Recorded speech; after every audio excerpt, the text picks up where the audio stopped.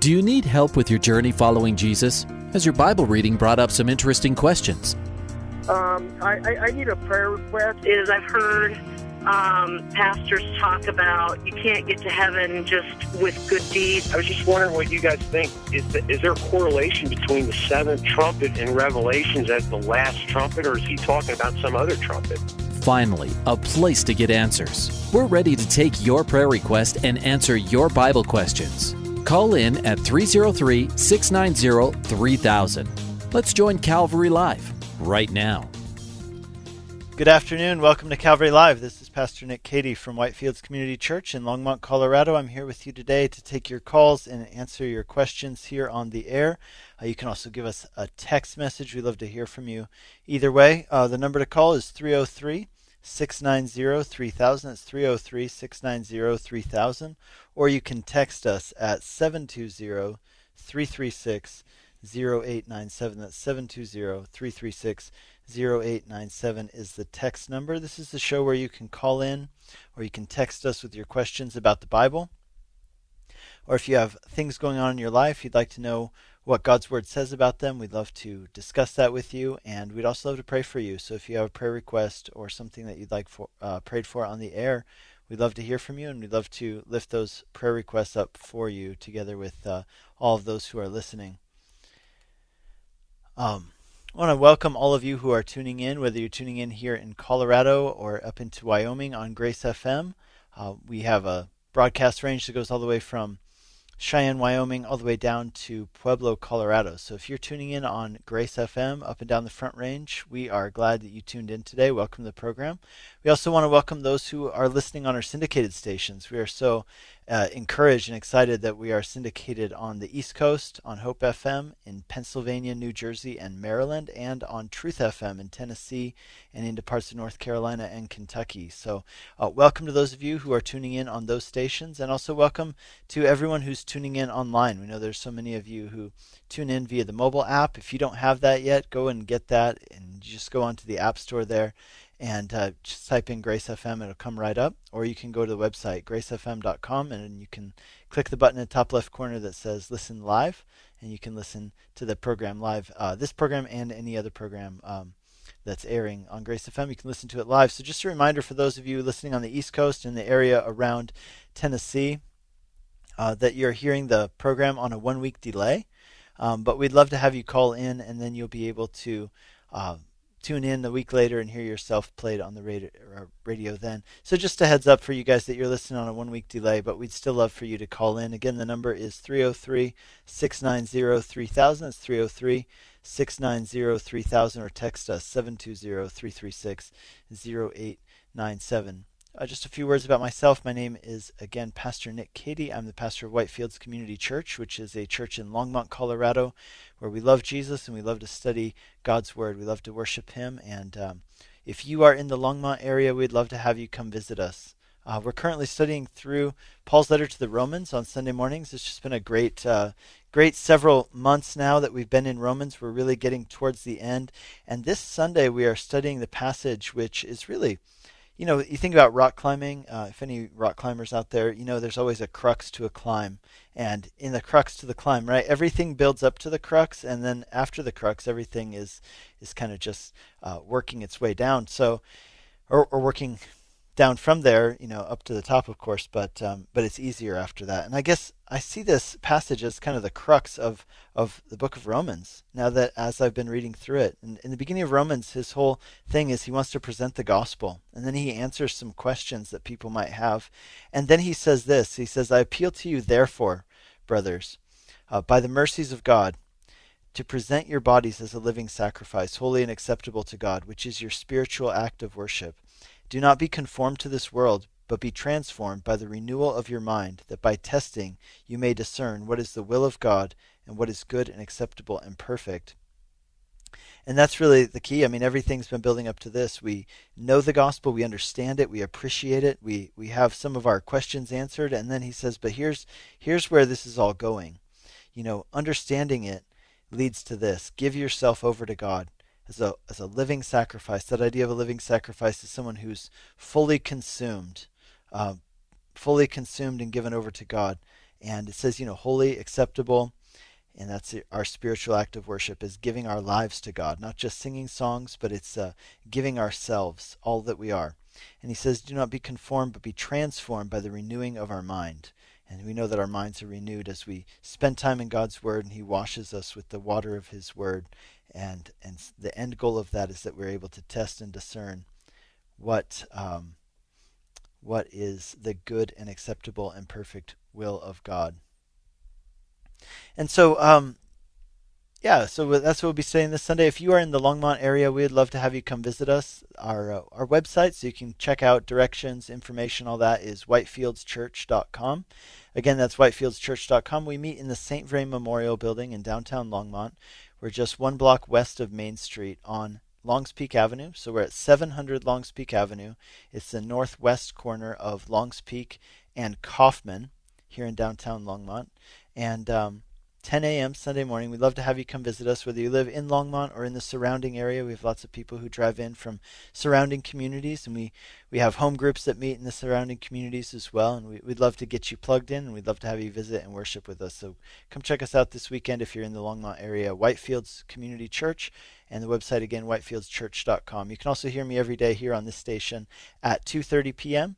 and on Sunday mornings at 10 a.m. And usually on Fridays, it's Pastor Eric Cartier from Rocky Mountain Calvary down in Colorado Springs, but he is off this week, and so I am filling in for him. I'm usually your host on Mondays.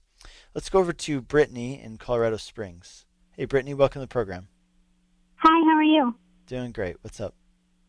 I just want to encourage my sisters and brothers in Christ that if they're hurting or they're dealing with things, the battles and trials, that Jesus knows and that God's with you, because I was dealing with this pain in my chest, and I was like, I don't know, my prayers are changing now. It's really cool that I say, God, I know you're here. I know you feel this pain. I know you're crying with me, and it's just, and he took it away, and I said, God, please take it away. And I just want to encourage you guys to just be encouraged that he sees all, he knows all, he hears all. Just, give your life to him, because he deserves it all. And, I don't know, he's just so amazing. And to try out to him and be in his presence, be still. I'm learning that, to be still and to think him bad, too. Think of, bad times. Because I'm always thinking him for the, good times, but the bad times are hard things, because it's like, oh, this is hard, God, I don't know what to do. But thank him in everything, because he deserves all praise and glory. Amen. Amen. Thanks, Brittany. Appreciate that. Yeah. So, I've mentioned this on the show a few times, but one of the verses that really stuck out to me, I remember we went through a difficult time in which our daughter, almost died and all these things. This was several years ago. She's doing fine now.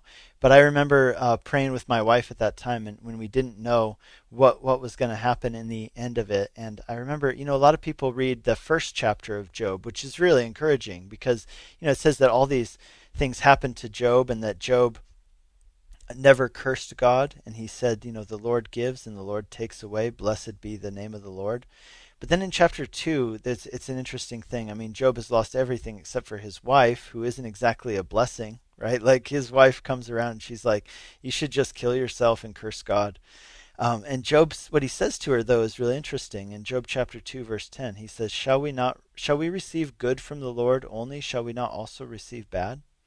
And it's kind of like, what you're saying there, Brittany, is that shall we not also give thanks to the Lord for the difficult things in our lives as well, that he has allowed for a purpose in his care for us? I mean, if we really truly believe what it says in Romans 8:28, right, that we know that God is working all things together for the good of those who love him and are called according to his purpose, then we can know that even the difficult things, he isn't the source of evil. He isn't the author of evil, and yet he allows those things. We had a caller on Monday, and we were talking about this, and we were talking about Isaiah 43, where it talks about how God sometimes sends calamity. And she was saying, how can that be? And we went through a great conversation about that, about how God is, we have this thing that we call a dilemma, is when you have two things that seem to be opposed to each other.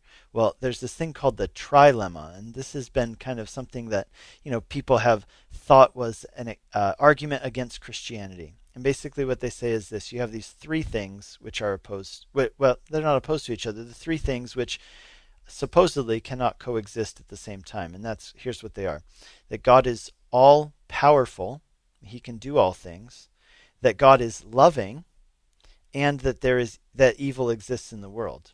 And so clearly we all, if we have eyes and ears and we are alive, we know that there is indeed evil in the world. And so the question is, well then, if there's evil in the world, how can those other things both be true at the same time? In other words, if God is all powerful and yet there's evil in the world, well, does that mean that God is not loving? Because if he was loving, wouldn't he use his power to stop it? And then on the other hand, you could say, well, if God is all loving and there's evil in the world, does that mean that God is not all powerful, that he wishes he could stop it, but he just can't seem to be able to, even though he wishes he could? And clearly the Bible doesn't teach that. And so people would say, well, here's where Christianity falls apart logically, because we believe that these three things are all true at the same time, and yet they can't exist at the same time. And what I was telling that caller on Monday was that, if instead of a trilemma, we say, well, the fact that God is loving and the fact that God's all powerful, those are only two attributes of God. Aren't there certainly more attributes of God than just two? Aren't there other attributes of God? So let's add some of those in here. So let's not have a trilemma. Let's have a lot of other lemmas, right? Let's have a quadrilemma, a quintilemma. Let's add some other ones to it. The fact that, for example, God is also omniscient. God knows everything. So if God knows everything, that adds a whole new factor to it, doesn't it? It means that God knows things that I don't know. It means that even sometimes he can allow and use bad things in our lives because he loves us, and he uses them as a tool because he knows everything. And part of his power and his grace is the fact that he is able to, knowing everything, use those things in our lives which seem in the moment to be very difficult, and he can actually use them for good. That's what Romans 8:28 is saying. Or like in the story of the story of Joseph in Genesis 50, where he says, all these things that you meant for evil against me, God intended them for good. God used them for good. And so, we could even go on with that. We could say that God is omnipresent, that he's everywhere, and not just omnipresent in terms of geography, but omnipresent also in terms of history, like he is outside of time. And so if God is everywhere at all times, he sees the beginning from the end, he knows all things, then and he's all knowing and he's all loving. See, all of these things come together to say that that the fact that God is who he is and evil exists in the world are not a mutually exclusive things. In fact, that God uses these things for good in our lives. But here's the other part of it, that God absolutely hates evil, so much so that he came and gave his life for those things. He died, gave his son, so that evil could be done away with once and for all, and that all that's wrong with the world could be ultimately undone. And that's the hope that we have as Christians. That's what we look forward to in the gospel. So thanks, Brittany, for that and for the conversation. Glad for the encouragement. God bless you. You're listening to Calvary Live. This is Pastor Nick Cady from Whitefields Community Church in Longmont, Colorado, taking your calls and texts on the air today. The number to call, 303-690-3000. That's 303-690-3000. And you can also text us, 720-336-0897. That's 720-336-0897. Let's go over to our text line. I was waiting for calls to come in. We have all open lines right now, so it's a great time to call in. Usually here at the beginning of the show is always the best time to call, because we tend to end up having a lot of callers towards the end of the show, but not at the beginning. Let's see. We've got a couple text messages that have come in. Let's look at some of those. We have a question from someone named Travis in Firestone. So Travis in Firestone asked this question: do most rabbis get it right when they say that Ham likely raped his father when he was drunk and passed out? Okay, so what that is referring to is the story of Noah.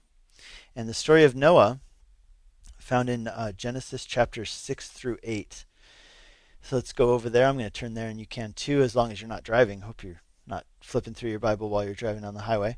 But I'm going to go over to Genesis chapter 8.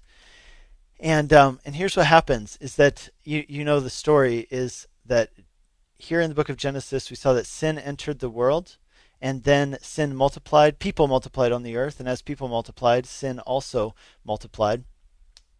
And as it happened, it says that God saw the wickedness of man was great in the earth, and that every intention of the thought of his heart was only evil continually. It says the Lord regretted that he had made man on the earth. It grieved him to the heart. And so the Lord said, I will blot out man whom I have created from the earth, man and animals, creeping things, and birds of the heavens, for I am sorry that I made them. But Noah found favor in the eyes of the Lord. And so here's the story of Noah, is that there's one righteous man and his family, and God says, okay, I'm going to save this guy.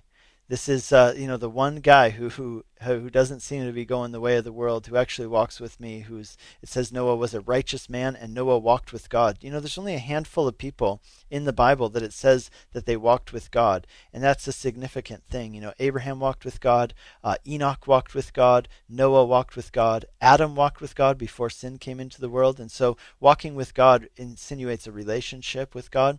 So here's what happens. Then the flood happens. Everyone dies. This flood takes place. Then finally the waters subside, and they get off the boat. And it says that Noah plants a vineyard, and then he gets drunk off of the grapes of the vineyard, and then he's drunk and passed out in his tent there in Genesis chapter 8. And his children come in, his sons, who were also on the boat with him, and they see him there naked. And it says that his one son, Ham, did something that caused him to be cursed. And so Ham, it wasn't really Ham and all his descendants. And the reason we know that wasn't like a thing on all of Ham's descendants that they're cursed is because we see some of them being blessed later on in the Bible. But Ham is cursed because he goes in and somehow does something shameful towards his dad. Now, whether that was that he just laughed at his dad or mocked his dad, or if it was that he went beyond that and did something even more disgraceful, really the text doesn't say. So I don't personally think that we have the liberty to assume that. Now, you might say, well, there's a rabbinical tradition that Ham did something sexual with his father. Could be. But again, the rabbinical tradition is not really something that we can hang our hats on. What we have here is the scriptures, and even the rabbis would tell you this, is that the tradition itself is not on the same level as the scriptures. And so we look at the scriptures, we don't see any indication of that. All we see is that Ham did something. We don't know what it was, but it was very inappropriate, and Ham was cursed as a result. The other brothers, on the other hand, honored their father. They grabbed a blanket or a sheet, and they walked in backwards, refusing to look at their dad's nakedness and shame and his passed out drunk state, and they covered him with that blanket. Now, there's a few things I want to mention. I don't want to get into too much detail because we also have other callers I want to get to and more time. But here's the things. Number one, there is if you look at types and symbols throughout the Bible, the idea of covering is a symbol that starts in Genesis chapter 3, where God provides a covering for Adam and Eve when they have sinned, and in their shame they are hiding from God, and so God provides them a covering. And so we see this theme of covering that runs throughout the Bible. Starting in Genesis chapter 3, God provides a covering, and we see here a man sinning and in shame, and these other ones are upheld as doing the right thing for providing a covering for sin. And then into Psalms and Proverbs, we read things like that love covers over a multitude of sins. Again, that idea of covering over sin and shame. And what all that is doing, that theme, is it's building up to Jesus, the one who will ultimately cover up, and not just cover up, but finally cover up in a sense of doing away with completely our sin by giving his life for it. It's really a beautiful picture. The other thing I was going to tell you about this, here's the big picture of Genesis 6 through 8 that I think a lot of people sometimes miss, is that here's the thing, that there's a lot of people in the world today and at all times in history who would say, there are a lot of bad people in the world, and so what we need to do is, if we could just get rid of the bad people and we could keep the good people, then everything would be right in the world. And I want you to understand that Genesis 6 through 8, the story of the flood, totally gets rid of any claim that you could have that if we got rid of the bad people and kept the good people, then everything would be okay. Because here's what happens. Everybody's sinful, right? And then you have this one guy, the best person in the world, literally, is Noah. him and his family. So let's keep the very best person in the world and literally kill everybody else. There were probably millions of people already alive at that time if you consider the ages of people and the number of children they were having.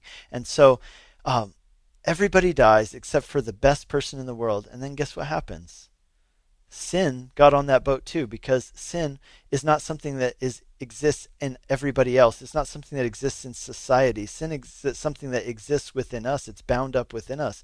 And so as Noah got on that boat and his kids got on that boat, sin also got on that boat and got off that boat. And that's what Genesis 6-8 is telling us.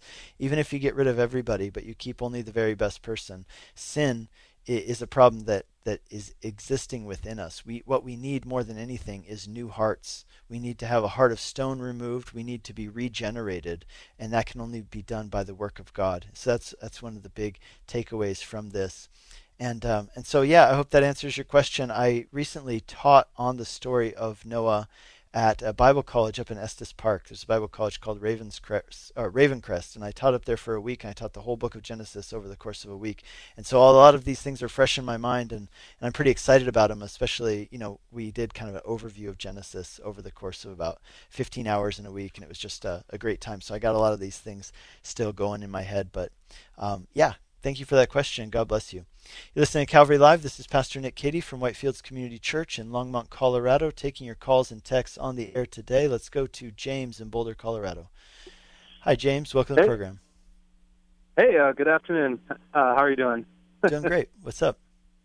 Good. I just had a quick question for you. I always I guess I minister to this guy that I've grown up with. Him and his father own a gas station, and they are Muslim, and we always like to compare our religion, side by side, and argue on points. And whenever I go in there, we pretty much believe in everything the same. The only seems to be the biggest difference is that my friend believes that Muhammad was the last prophet sent by, I believe, Angel Gabriel. And then they kind of disregard Jesus Christ, and they just kind of make him a messenger and not the deity of God itself. Or, they don't believe that Jesus was God. Mm-hmm. And so, yeah, every time I go in there, I just try, his question to me is, who is God?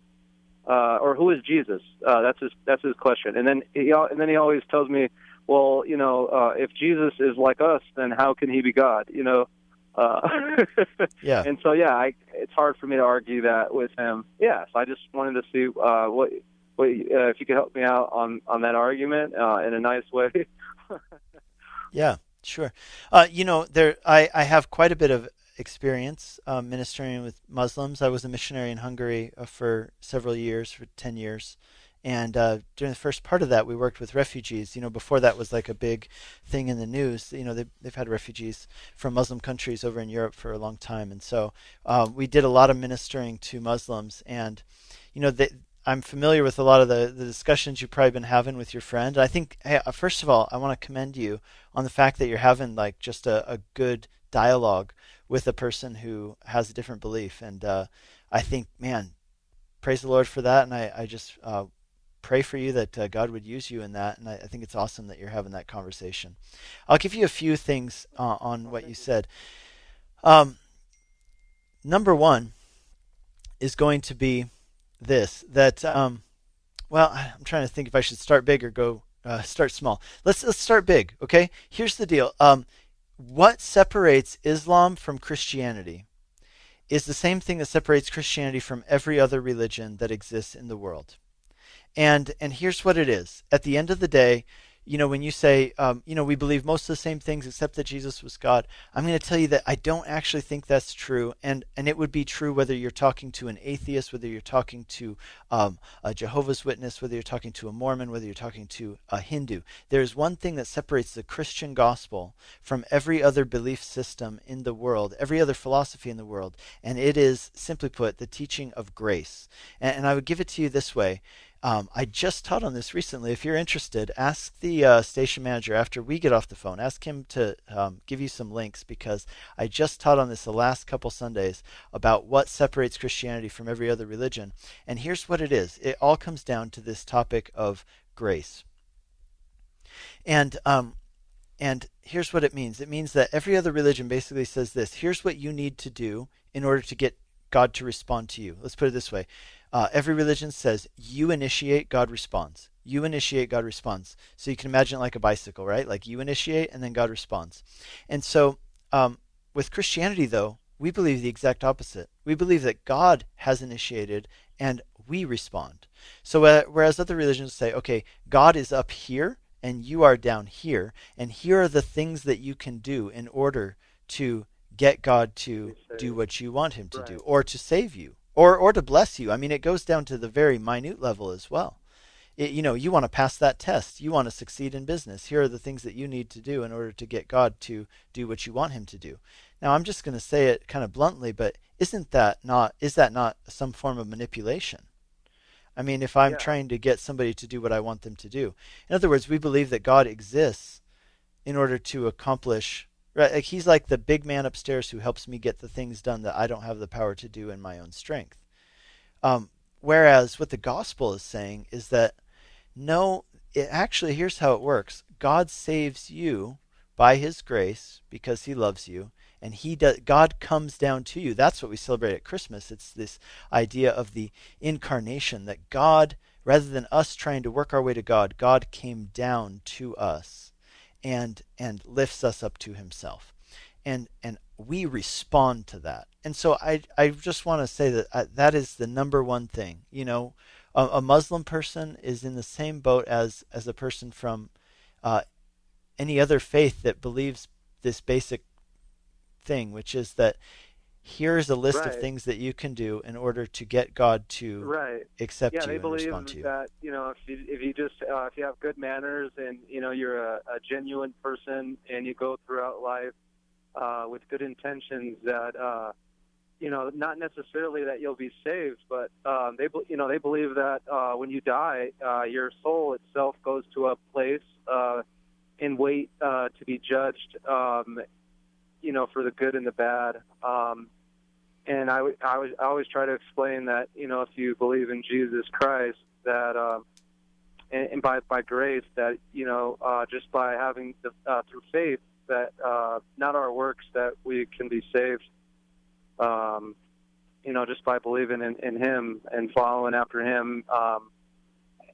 And I know that's right. I just know that, it's hard because they believe that, what about a murderer or, a thief? Did they make it to heaven? And my answer when I am answering them, I say, well, if they've repented and they accept Jesus, as their Lord, a personal Lord and Savior, then God, doesn't, he kind of puts that veil on, over their sins in a sense. Hey, you know what? We're going to have to go to break in like 30 seconds. So I'm going to need to put you on hold, or I could just let you go. But I'd love to continue the conversation. If you've got time, I'll just have you hold and we'll continue. Yeah, I got Awesome. time. Awesome. Let me plug the number real quick. If you'd like to call in, give us a call, 303-690-3000. We'll be back in 2 minutes' time. We're going to break right now.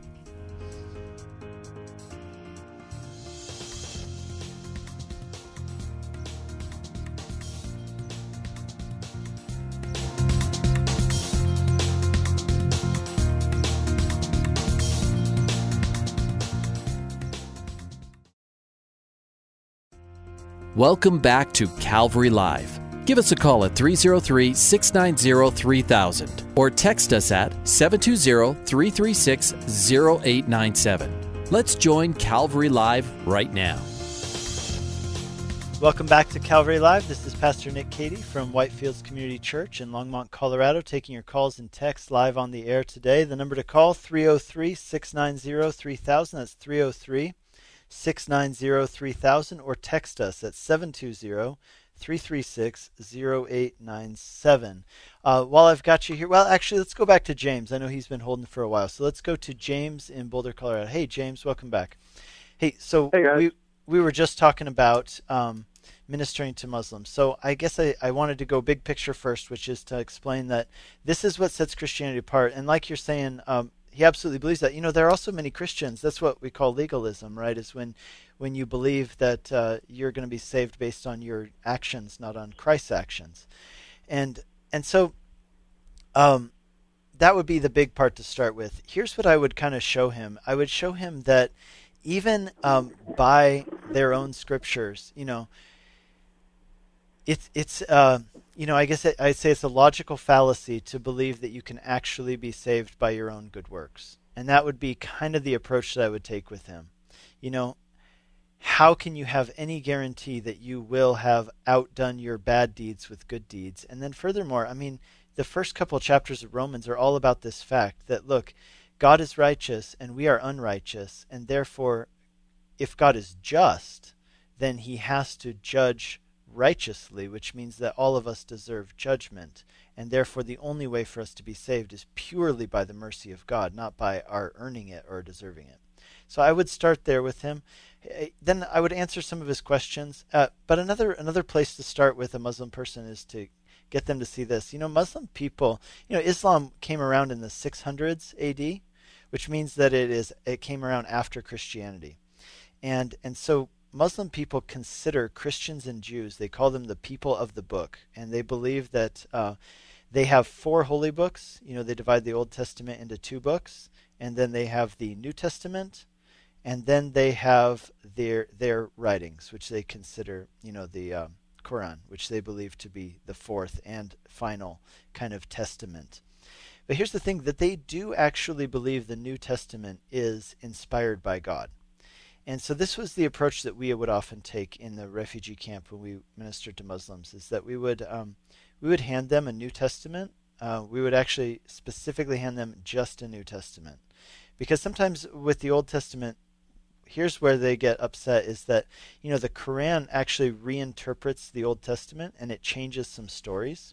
So for example, it says, like when we read in Genesis 22 that Abraham went up on the mountain and sacrificed his son Isaac, or almost sacrificed his son Isaac. And we read that in according to the Muslims, it wasn't Isaac, but it was Ishmael. And so sometimes if they start reading the Old Testament, they'll get, upset about these things and that. So we started with just saying, let's give them the New Testament, let's have them read it, and let's remind them that the Quran itself tells them that the New Testament is inspired by God.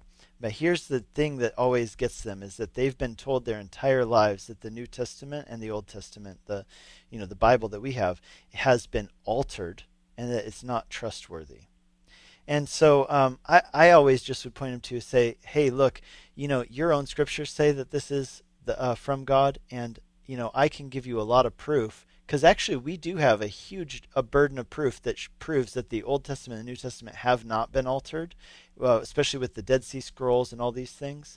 So I would press that point and say, hey, we can prove that these haven't been changed, and so therefore I challenge you to read them. You believe that they're inspired scripture, so believe them.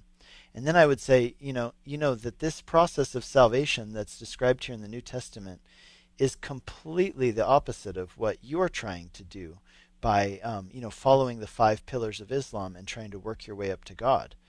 I would point him to places like Romans 10 that says, you don't have to work your way up to God. God has come down to you.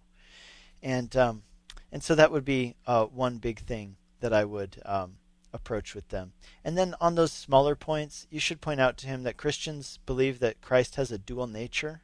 So we don't believe that he is just human, nor do we believe that he's just God. We believe that he's fully human and fully God. And we ourselves understand that that is a mystery that's difficult for us to understand.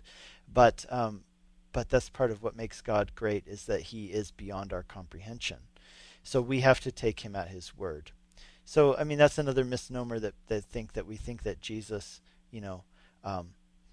was only human or only God. No, we believe that he was fully human and fully God, and it's only by being fully human and fully God that he's actually able to be the Savior that we need as a one who takes our place. See, they have no concept of that in Islam. Here's another thing they don't have a concept of in Islam. I remember we would tell Muslim people that God loves them, and they would laugh. Because for them, God is aloof. He is unfeeling. and he certainly doesn't love people. And so they have this idea that he is just and he is merciful, but definitely doesn't love them. And I mean, you can point them to places in the Old Testament and New Testament that say exactly that. So those are the points that I would press with him. But more than anything, I would pray for him. I would make sure that you keep a good rapport with him. So cool. James, I don't know if you're still there or not. I think I hear you, but if not, thanks for the call and the questions about Islam. Very helpful. Good stuff. God bless you. You're listening to Calvary Live. This is Pastor Nick Cady from Whitefields Community Church in Longmont, Colorado, taking your calls and texts here on the air. The number to call is 303-690-3000. That's 303-690-3000. Or you can text us at 720-336-0897. Give us a call. We've got 2 open lines, but in the meantime, let's go to Tim in Greeley, Colorado. Hi, Tim. Welcome to the program. Yeah. Thank you. How you doing? Better than I deserve. And yourself? Same. Good. So, yeah, I guess my question would be, is it okay to have recreational sex within marriage? I guess meaning just sex without wanting children. Yeah, I don't know if I'd use the word recreational, Tim, but I do get what you're saying, and I assume that you're meaning with your spouse and not with somebody else, right? Right. Yeah. I guess I would use a different term, but I do get what you're saying. And my answer to that is yes, I do think that is okay. And I'll give you a few reasons for that. I think that, think about it this way. The Song of Solomon describes exactly that. It describes 2 people enjoying intimate pleasure with each other, with one they're loved and who they are married to, but not for the purpose of procreation. It's not for the purpose of having children. It's for the purpose of delighting in each other.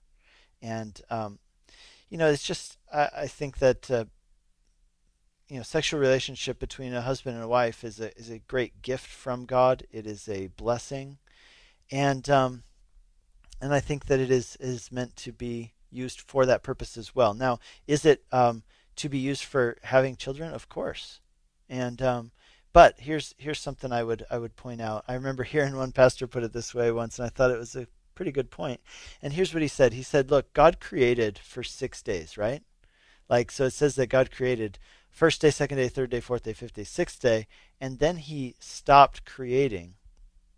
And as people who are made in the image of God, one of the aspects of that is that He gave us the ability to procreate. And just as He is a creator who has created, so we too have the ability to create. And clearly that's not an exact parallel, but it's part of what it means for us to be made in the image of God. It's one aspect of it. And what this person pointed out is that, look, just as God created for a time, and then at one time He stopped creating, and He enjoyed His creation. And so here's the point the person was making, is that did God have to stop creating? Well, no, He could have continued, right? He could have continued creating myriad of things, like He made the duck-billed platypus. He could have made, deer with duck bills. He could have done all kinds of crazy stuff, made animals, colors, stuff that we've never seen or can even imagine. In other words, the possibilities for God were limitless, and yet He chose to stop and then delight in what He had created. And this person was saying that, look, we too, just because we have been given the ability from God to create, doesn't mean that we must create, and there comes a time for delighting, not just creating. Now, someone might ask, what about the commandment to be fruitful and multiply and subdue the earth? Now, let's be clear on this. That commandment was given to people. It's given twice, actually. Interestingly, it's given to Adam and Eve, and then it's given again to Noah and his family. And again, in each of these cases, this is somebody who's living at a time when the earth needs to be filled with people, and God's giving them that commandment. The idea of subduing the earth is different than the idea of filling the earth. Okay, so there's 2 different things there. On the one hand, There's this commandment to have children, procreate, to fill the earth. We can talk about why that is and if that applies to all of us. But here is the other part, is that subduing the earth is more about managing the earth than it is about just having children. Here's the other part. As New Testament believers, I mean, with 8 billion people in the world, I don't personally believe there's a huge need for us to be filling the earth with more people. I'm not against it. If people want to have kids, I love it when Christian families have a lot of kids and they disciple those kids, and I think that's great. But, think about it this way too. Jesus gave us a similar commandment, except it wasn't about procreation. It was go into all the world and make disciples of all the nations, teaching them to observe all that I've commanded you. And so I think that would be the thing that we need to focus on as Christians, is going into all the earth and making disciples, whether those are disciples of our own children or other people's children. Anyway, I'm kind of rambling at this point, but I hope you got the answer that I was trying to get at. Okay, so if you got time, I could ask you like 2 more if you got time. Okay. So I do have. I grew up in a Christian household. I'm a complete and total atheist. Nothing you could say is going to change my mind. What scripture would you lead me to change that, if you were to give me 1 or 2? And how would you explain the serpent in the garden? How could he possibly have ever spoke? Yeah, great question. So, if you have a problem with the serpent in the garden speaking, you should also have a problem with the donkey speaking in other places in the Bible, and you should have a problem with, basically anything. How about this one? How do you explain the fact that God spoke out of an ex nihilo, right? Like God created everything out of nothing.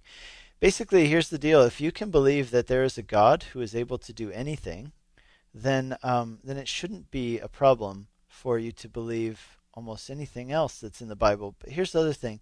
I don't think that believing that this is a literal serpent who spoke is necessity. I don't think that that's a primary Christian doctrine. Okay, so whether that is a symbol of Satan speaking, whether the serpent is symbolic of Satan, or whether it was a literal serpent who actually spoke, I think that is almost secondary to the bigger issue, which is, and so if you were going to, so I just say that I think we have to divide things into primary issues and secondary issues. We have to decide which hills we die on and which hills, what things we make big issues out of. And I don't know in if that was a literal serpent. I tend to think it was, just because I think that the Bible should be read as literally as possible. But I wouldn't make that a stumbling point for yourself. The point of that story is that there are people who disobeyed God, and their disobedience led to a lot of problems that we're still dealing with today, and problems which are of the most severe nature. Sorry, and so your other question, I believe, was what Bible verses would I give you to prove to you that there's a God? Well, you first of all, you told me that nothing I was going to say was going to be able to convince you, so that already set me up for, expectations, right? Like nothing I'm going to be able to, you've already decided. In other words, you've already kind of made up your mind. But here's the thing. I before I would just throw Bible verses at you, I would also want to have a discussion with you and find out what's at the root of your atheism. And here's what I would kind of challenge you with, is that I've heard it said, and it's been true in my experience from people I've talked to, is that people who reject Christianity most often do so not for logical or rational reasons. In other words, like, I can't believe that there's a serpent who talks. But at the root of it, there's a personal reason. And so that's kind of what I would really want to talk to you about more. And then I would want to address the issue, whatever that issue is, as to why that is. So whether it's a scientific thing that you say that you don't believe that science, you believe that science disproves the existence of God, or whether it's a philosophical thing, that would be where I'd want to go. So it's hard for me to just throw a Bible verse at you out of the blue here. Right. Yep. I guess it'd be like God doesn't exist, and evolution, I don't really believe in that. It just happenstance, something, So anyway, I fully believe in the Trinity. I believe in God, Jesus, the Son, and the Holy Spirit. But these are some questions that was thrown at me yesterday, and I tried to answer them the best that I could, and and whatnot. So, and I pretty much said the same thing about recreational sex, but I kind of wanted to hear that, so I had some verses to reference and whatnot. And because it's like I use my example, for example, I said, well, I got 3 kids and my wife can't have any more or else she might die. And that's what they told her after the second one. I said, so I guess it's recreational now because we ain't going to have another kid. Right. So he was like, well, okay, you know, and I said, you know, it's always kind of just a circumstance, I guess. I mean, I can use 1,000 different examples in my life to help you, you know. I said, and he kind of was like, well, you know, I don't know. He's like, I gave him an example of my mom and what she told me before she passed on and whatnot. She's like, well, you know, if what you're saying is true, I guess my mom probably is in hell. And I guess if I believe the same way, I guess that's where I'm going. But if you're right, that's kind of a scary thing then. And you better believe it's kind of scary. I said, and I'm not trying to persuade you to believe what I'm just going to simply read things from the Bible, and you could take it as you want. Sure. And I know you don't really, and I guess basically he kind of grew up in a Christian household and whatnot, but it's kind of like I just asked him, well, what kind of foundation did you really have in that? Was it like, I know about Noah in the ark, I know about Adam and Eve, I know about David and Goliath? I was like, or did you really get the fundamentals of it to figure out exactly, you know, what the Bible is about? And if you could prove the Bible wrong to me opposed to all these other religions, and why is Christianity the most hated the form of, you know, serving God? Why is that, you know? Well, Tim, let me just cut you off real quick here, because we got to get to other callers and texters. But here's what I'll tell you. Number one, on that topic of do we seek to persuade people or not, we absolutely do seek to persuade people as Christians. Paul the Apostle says that very clearly in 2 Corinthians chapter 10. He says, because we have come to know the fear of God, therefore we seek to persuade all people. And he says, therefore, it's as if God is making his appeal to us, be reconciled to God. And so we absolutely do try to persuade all people, and we should try to do so as best we can. And I guess I misunderstood you. I thought that you were saying that you were an atheist and you wouldn't believe in God, but it sounds like you were talking about somebody else. And you know, you bring up one very good argument. You know, that's the old argument from Pascal, right? Pascal's wager. In other words, he says, hey, look, if I believe in God and I'm wrong, well, then I've lived a great life, and I have no regrets. But if you choose not to believe in God and you take that chance and you reject the gospel, and it turns out that you're wrong, well, the stakes are much higher in that case. And so, you know, I think that's a pretty logical and reasonable statement. And that might be one to approach your atheist friend with as well. Here's what I want you to do, and I would recommend this for anybody else who's listening. We did a series earlier this year, which I talked about here on the show, and it was called The Trouble Is, and we went through all of these things. The top 6 reasons. We did a poll. We got a couple hundred answers. And what are the top 6 reasons why people say that they reject Christianity? And let's address those in a sermon series.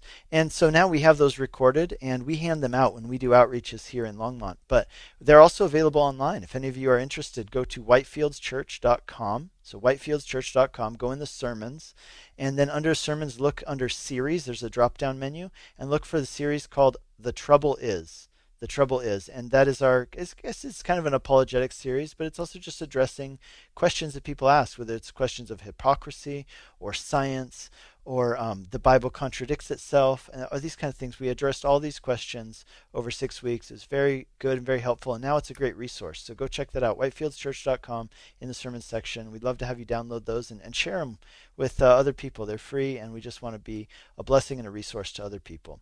You're listening to Calvary Live. This is Pastor Nick Cady from Whitefields Community Church in Longmont, Colorado.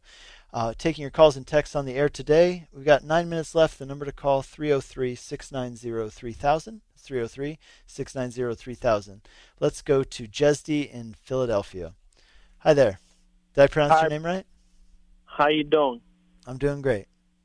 Okay. I have a question. I have a couple that I am friends with, and they're going through separation.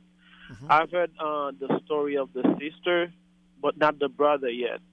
But I was wondering, is it okay to talk to the brother, even though I'm praying on it, to see, like, from the sister side, there's no way she's coming back with him. But I know God, like, that's not God's plan for divorce. And it would break my heart to see that happen. But I just want to know, like, from somebody else's opinion, if it's okay to talk to the brother about that. Yeah, I think that is okay. I mean, the reason you're doing this is because you want to help these people. You want to be a blessing to them. And so I just want to encourage you to go ahead and do that. You know, there is a proverb in the Bible that says that somebody who meddles, you know, is, I forget exactly how it puts it, but it's just like, man, you're stirring up problems by meddling. And I think that would be the question you need to ask yourself. Yeah, it's like one who takes a dog by the ears. That's what it says. Thank you to the producer here. He's doing a great job giving me a little help. So yeah, one who takes the dog by the ears is like someone who meddles in other people's business. And so just, yeah, that would be my advice to you. Just make sure you're doing it for the right reason, that you're not meddling. And, you know, that you make, I would say, I would even tell them, make it clear to them both. Say, hey, I am going to go talk to him, because just put all your cards on the table. Be totally transparent and say, look, I don't want to see you divorced. I don't think this is God's plan. And I'm going to do everything I can to help bring reconciliation. You know, actually, it says in 2 Corinthians that God has reconciled us to himself in Christ, and he has given us the ministry of reconciliation. And so we help other people be reconciled to God, but also part of that reconciliation is we want to see reconciliation brought in places in the world and in people's lives where there's need for it. And so I just want to, let me pray for you as you go and do that, and let's pray for this couple. Heavenly Father, I pray for Jesse, and I thank you for his heart to see this couple restored. And Lord, I pray that his conversation with the brother would just be totally a breakthrough, that, Lord, you would speak through him, and that there would be a breakthrough too also in the wife's heart. Lord, truly do that work and bring about a work of reconciliation. We pray that these people would not only be reconciled to each other, but Lord, that they would know what it means to be reconciled in Christ to you, and that they would have a relationship with you through Jesus. Lord, we pray that you would do a good work and that you'd use Jesse in Jesus' name. Amen. Amen. Amen. God bless you. Hey, thanks for calling in. All right. Thank you. God bless you too. Bye-bye. You're listening to Calvary Live. This is Pastor Nick Cady from Whitefields Community Church in Longmont, Colorado. Taking your calls and texts on the air today. It looks like we have time for about one more call, maybe another text. So let's go to Charles in New Jersey. Yes, thank you for taking my call. Yeah, just a question. I've asked this and often wondered about this. I always hear the word, you know, I'm so blessed, I'm so thankful, which truly I am. I feel very thankful and grateful for what I have. But I just question, you know, there's so much pain and suffering, and I witness so much pain and suffering from people. You know, the opposite of being blessed is cursed. So I kind of grapple with, you know, why there's so much pain and suffering and truly I believe in God, and, you know, once again, I'm grateful and thankful for what I have. But I just see so much pain and suffering in our world that, you know, if there's people are so blessed, why is there so much, you know, I'm not going to say people that are cursed, but just all the pain and suffering that occurs. I just question and wonder about that so often. Yeah, no, it's a great question. And you know, we've only got a few minutes, so I won't go into too much detail, but, you know, it is that question that people have been wrestling with for a long time. And in fact, the very first book of the Bible that was probably written chronologically was the book of Job. And the book of Job asks that exact same question. If, you know, Job was such a good guy and God loved Job so much, then why did all these bad things happen to him? And it's really a great question. And it's one that a lot of people wrestle with. So I guess first thing I would do is maybe challenge those that assumption that the opposite of being blessed is being cursed. Well, I do think that makes sense. It would seem to me that just because someone isn't blessed doesn't necessarily mean that they're cursed by God. But in one sense, maybe let's stick with that word cursed. And here's what I would tell you. If you read the Bible from beginning to end, here's what you'll find. In the first chapters of Genesis, you see that God created the world, and it was good, and it was delightful, and everything was ideal. Man walked with God, no shame. Man and woman, they were naked and unashamed is the word we use. And then it says that they sinned, and as a result of their sin came into the world a curse. And so who brought the curse? Was it God who brought the curse, or was it man who brought a curse upon himself? And the Bible would say that man has brought a curse upon himself. And the problems in this world are the result. Truly, this world lies under a curse. The Bible calls it the curse of sin and death. And actually, maybe sin would be the better term for it, because it says in other parts of the Bible that death is really the repercussion of the curse of sin. And so all of the world is suffering. Romans chapter 8, I would encourage you to read that. Romans 8, it says that all of the world is moaning and groaning under the curse of sin and waiting for our redemption. Now that redemption has been given us in Jesus. And so what we have is that in the meantime, if you are blessed, which I am, right? Like I'm blessed in a myriad of different ways. And we would use the word grace is the word the Bible uses, kind of exchangeable with the word blessing. The idea of grace is that it's a gift. It's not something that we deserve. And we'd say there are two kinds of blessings in this world of grace. There's what we call common grace, and then there's specific grace. And so common grace are those things which are blessings that everybody experiences. So the fact that, like right now here in Colorado, it's a beautiful day out today, the sun's shining, and people are experiencing that, whether they love God or whether they honor God or whether they don't. And so that's the common grace. Now we have specific graces, right? Like there are things that God has blessed you with specifically and other people. Now, the whole thing about grace, though, is that it is undeserved. So what we deserve is that we have brought a curse upon ourselves. What we deserve from God ultimately is judgment, and yet God in his goodness gives us patience, blessing, and grace. None of those things are deserved, but we give so much thanks for them. And so the ultimate gift of God's grace is salvation too, and of course that is a work of his that we receive by faith. So I hope that answers your question. That I guess I'd put it this way. We are responsible for the curse as a humanity. We are responsible for the curse. God is responsible for the blessing. And so we give him thanks for the blessings, but we understand that he has done away with ultimately the curse in Christ, and we get to experience that, those of us who have faith in him. So hey, I got to let you go. You've been listening to Calvary Live. Thank you for the calls. God bless you. Have a great weekend. I've been Pastor Nick Cady with you today from Whitefields Community Church. I'll be with you again on Monday afternoon. You've been listening to Calvary Live. Tune in next time for prayer and God's Word.